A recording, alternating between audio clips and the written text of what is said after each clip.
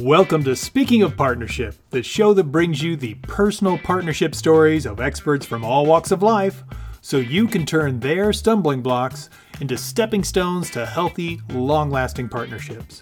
I'm your host, Ken Bechtel. Hey, I've got a quick favor to ask. We're in the process of a major facelift for the show, and I would love your input. It's essential to me. So do me a favor, hop over to speakingofpartnership.com right now, click on the big red button that reads, Take our quick 3-minute survey, and let us know how we can improve the show for you. Thank you very much. Now, let me introduce you to today's guest. Dr. Diana Kirschner, a psychologist who appeared regularly on The Today Show and starred in a PBS special on Finding Love, shared a story of a time when she did not follow her yes, and ended up pushing off writing a book that would eventually help launch her career. Well, Dr. Diana, thank you again for the incredible interview and all the great information you shared with us. I want to ask you a favor, if you would help us do one other thing, and that is explain and kind of share your experiences of the importance of following your yes, that internal guidance that we all have. And where I'd love to start is, let's start with the time when you did not follow your yes. Maybe in that moment, you didn't realize you really had a yes, but you look back and you're like, okay, that was super clear and I still didn't pay attention. Tell us about that. Well, I had very clear guidance on a yes, on something that was a mission for me, which is I was at a yoga retreat and I had this experience during this yoga meditation of people all over the world somehow asking me to teach them about love. And it was very compelling. I actually I wept during that experience. But what happened was I felt like what I needed to do was write a book for the general public, but I was a PhD psychologist who didn't know how to write very well for the general public. I was writing technical textbooks for therapists, actually. And I thought, I can't, it's going to be too much trouble to learn how to write. And I put that aside. I put that calling aside. And the net result was that it was almost like a low-lying depression. It was almost like a depression. It was like my bliss was in one place and I wasn't going for my bliss. And it was very unpleasant, actually, for some years. Wow. Yeah. Yeah, that's such a great example of, you had a visceral experience and you still denied it. Yes. Yeah. Yes. It's really, really powerful. So let's turn this around.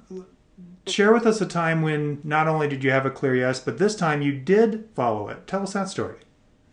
Well, some years after I had that vision, that calling, I decided that I would take action, that I needed to take action to fulfill that calling. And what I did was I started actually taking classes in writing, simply, and writing in a heart-connected way, and writing in a way that was very accessible, and translating complicated ideas into very simple language. And I actually spent a great deal of money on that. I had a writing coach, and I took many writing courses. And I knew I needed to learn how to write, to really connect to people, to help them, and specifically in terms of love. And I actually started a lot of different writing projects, and very exciting, interesting things started happening when I said yes. I actually was doing Love in 90 Days workshops, and I was on a radio show with some successful people, these women who had found love through the workshops, and a A-level agent, literary agent, actually called me. She called me, which doesn't happen. Yeah. This doesn't happen. And she actually started working with me on my book proposal, which became the bestseller Love in 90 Days, which helped tens and tens of thousands of women and men. That's amazing, wonderful. Thank you so much for sharing those examples. They're such powerful examples of the importance and the power of following your yes. Oh, yeah, yeah. And if you would have told me when I was not following my yes that this is what would have happened, I wouldn't have believed it. Mm-hmm. You know, I was like, oh, I don't feel like I'm capable of that. But again, the divine has a bigger idea than you can conceive of, and if you follow your yes, the divine will surprise you. I mean, it's been a delight. It's been extraordinary what's happened. You know, I've been on the Today Show. I had my own PBS special on Finding Love. I mean, it's been extraordinary. Yeah, that's awesome. Thank you for sharing that story. Oh, you're welcome. I've actually never shared that with anybody. There you go, listeners. An exclusive. There was an exclusive. It's true. That's beautiful. Thank you. You're welcome. Karen Rockine, a leading expert on life purpose, women's thriving, and positive psychology, and the creator of Purpose Girl, shared a story of a time when she did follow her yes after being held at gunpoint and then deciding to change her life forever by following her dreams. Well, Karen, thank you again for an absolutely amazing interview. I had so much fun on that show. And I want to ask you to help us with one more thing. And what that is we want to illustrate for our listeners like the power of following your yes, your internal guidance. Because we all have it. It's that wisdom, that knowingness that we have inside that tells us what our next step is. But a lot of times we doubt it and question it. So what I'd love for you to do is, first, if you would start with a time when you did not follow your yes. Maybe in that moment, you didn't really realize you had a yes. You weren't even paying attention. But then you look back and you're like, that was really clear. My gut told me exactly what to do, and I still didn't do it. Tell us about that time. Yeah, unfortunately, there's many. Join the club. Right. Two come to mind. And one is actually in my current marriage. There's probably a lot of those in this relationship, in every relationship. But when we first met, I was on my way. I was just finishing up my graduate program at Penn, and I was on my way to live in New York. And, you know, I had no interest in staying in Philadelphia. And I didn't. I followed my yes. I moved to New York. He helped me move there. He used to be from there. And we had a long distance relationship. And then when we wanted to take things more seriously, he has a son. So the option was to move back to Philly or, you know, try some other scenario. And, you know, people would tell me, oh my God, there's long distance marriages. You can do all sorts of things. And I had that old story, even though I've worked on it for so long, of, no, we're a married couple. We're supposed to be in the same house and all that kind of thing. And my gut said, do not move back to Philadelphia. It's not the right move for you. And I did it anyway. And what that did for us was led to a couple of very hard years where I resented him. Every turn we took, I was reminding him, I don't want to be here. I was, you know, poor guy, he didn't force me to be here. You know, there were other arrangements we could have made. And I prevented myself from having friends here. You know, I'm just not going to have any friends. You know, it was like I was going to hurt the city of Philadelphia as if it cared. And, you know, right? Like, who was I really hurting? And all I was really doing was making myself miserable. Yeah. You know, like, and here I was teaching happiness to other people. And so I had a clear gut and I didn't listen to it. And, you know, and he and I have had the agreement that we would live in Philadelphia until his son graduated high school, and then I get to choose where we live for the rest of our lives. And that time is actually coming up very, very quickly. But what happened was it led to resentment of him. It led to us creating the foundation at the beginning of our marriage. He was kind of walking on eggshells and felt like, she did this huge thing for me, so I have to say yes to everything now, right? I can never have an opinion. And it was destructive. It just wasn't healthy at all. And I had to have a, you know, I'm Jewish, so not really coming to Jesus, but a coming to Moses or coming to the goddess, you know, moment of what about the relationship I used to love that we had, right? Where's that? And what was that all about? And I've already been through a divorce once, so I was really intentional with this one on our common values and me getting to be me. And I married myself before I married him. And I wrote down vows to myself that I would never sacrifice my heart and my soul. And so we had to have some talks, and I had to really say, you know what, I think I've set us up for failure here. And what we ended up doing was renting an apartment in New York that we subletted. And so we would Airbnb it when we weren't there. And I would go there at least every month for several days. Sometimes I'd be there every week for a day. And it changed everything. It changed everything. Because my gut said, this is really where I'm still alive, and I need that aliveness. And the other thing that really changed is that I came to say, you know how to be happy in life. You know what you need. So I joined a yoga studio. I reached out to some more women about a book club, making friends, and now our time is almost up to live here. And I'm like, are we going to move? Because I've got good people, I've got a good life here. But you can reset. It didn't mean, I had to run for the hills. But I think it is so important to listen to your gut always, because you will end up, I know firsthand, I ended up resenting and almost making a big mess of things. That is such a great example. And you're 100% right. Not following your yes always leads to resentment. Mm-hmm. And the reason is we convince ourselves somebody else made us not follow our yes. Because we don't want to own that we abandon ourselves. That's right. And so we're like, well, you did this. How could they do it? It's not their yes, it's your yes. Right.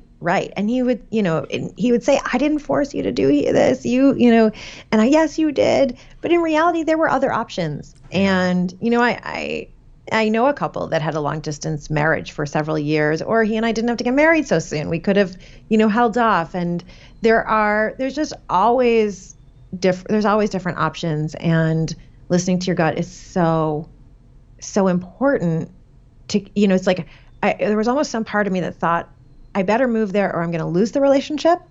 But by moving here, I almost lost the relationship. Mm-hmm. Because of that resentment that you're talking about. Absolutely. Yeah, absolutely. Well, let's flip this around then. Yeah. Take us to a time when this time you had that clear yes, and now you did follow it. Tell us that story. Yeah. So the clearest yes that I've ever had was on following this purpose of mine. And it's interesting, I mentioned in the podcast episode we did that I had a gun to my head. And even so what ended up happening is a friend of mine posted on Facebook, maybe like 2 months after that, "You're always so positive. Have you seen this?" And it was a link to positive psychology and the University of Pennsylvania and Martin Seligman. And I started reading about positive psychology, and I just, cried and was, oh my God, this is what I've waited for. But I was afraid. I was afraid to leave my corporate salary. I was afraid to leave health benefits. I mean, I was terrified. But I knew, because the gun in my head, I had to do it. And I applied, and by the grace of God, I got in. And, I came to my first week. It's a professional program. So the master's program at Penn in this. And so you can come for, it's like one weekend a month. And I came, and it's a first week. I came for the first week, and I was going back to my corporate job, and I was like, what am I doing? Like, that's my past, and this is my future. So I went home and I turned in my notice to my boss and decided I was going to move and come to grad school full time. And my dad said to me, that is the stupidest decision I have ever heard. And I was crying. I was daddy's little girl, like I'd mentioned on the podcast. I mean, I was terrified that he was right. And it turns out, but my yes was so strong. My yes was so strong that what I ended up saying to myself is, what is the worst that's going to happen? And the worst that was going to happen was that I would fail out of school, or I would run out of money, or I would start this business, this empowerment business, and I wouldn't succeed. And then what's the worst that happens? Well, then I go get a job back in marketing like I used to be in. Oh, okay. It wasn't, I realized that the worst case wasn't even that bad. But if I never tried it, then I would always regret it.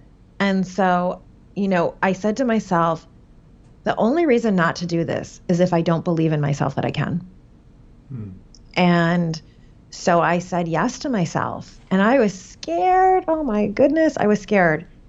And it turned out to be the best decision that I have ever made, hands down, because I love this work. You can hear it, how passionate I am about it. I love what I do. It's because I said yes to myself. It opened up doors. I made great friends. Like it's been incredible. And recently I had this, I get asked this all the time. People say to me, what does your dad say now? And, I didn't know what he would say now. I said, well, if I had to guess, he would say, just based on things that he does say, that he's still worried about me. Because I understood him saying to me, that's the stupidest decision I've ever heard, was just worry and love. And recently I mentioned to him some success that I had and how he had said that it was the stupidest decision. Somehow I wasn't pointing it out to him. It came up. I think he read it in a blog, actually. Yeah. And he actually on Facebook, and he replied on the Facebook post, I was wrong. And it was so powerful. He's 74. I never expected him to say he was wrong or apologize. I had long gotten over that in therapy, But it was a time I said yes. I listened to myself, and I didn't need his approval. I didn't go after him and say, don't you see now? That's what it was. I wasn't talking to him. He saw it on Facebook. And it came full circle to, it wasn't even getting his approval, but it was hearing his acknowledgement. Because I already knew that this was the best decision I'd ever made, but it strengthened our relationship, and I'm really grateful for it.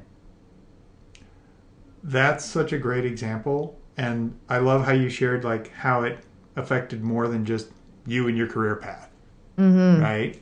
And the other thing that you said that was really powerful was you said you didn't really know if you could do it. You didn't believe in yourself. But the difference was, and this is, I think, what stops so many people, is we're waiting for a guarantee. Yeah. The guarantee is you. Yeah. The guarantee is you committing to doing it, period. Because commitment is not partial. There's no partial commitment. You can't commit to diving into the pool and keep your foot on the diving board. It doesn't happen.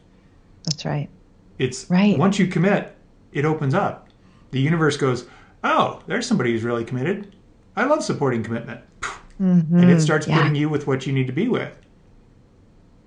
It's an absolutely incredible experience, but you can't partially commit or go, well, I need to know there's a backup. The backup is that you're not going to fail.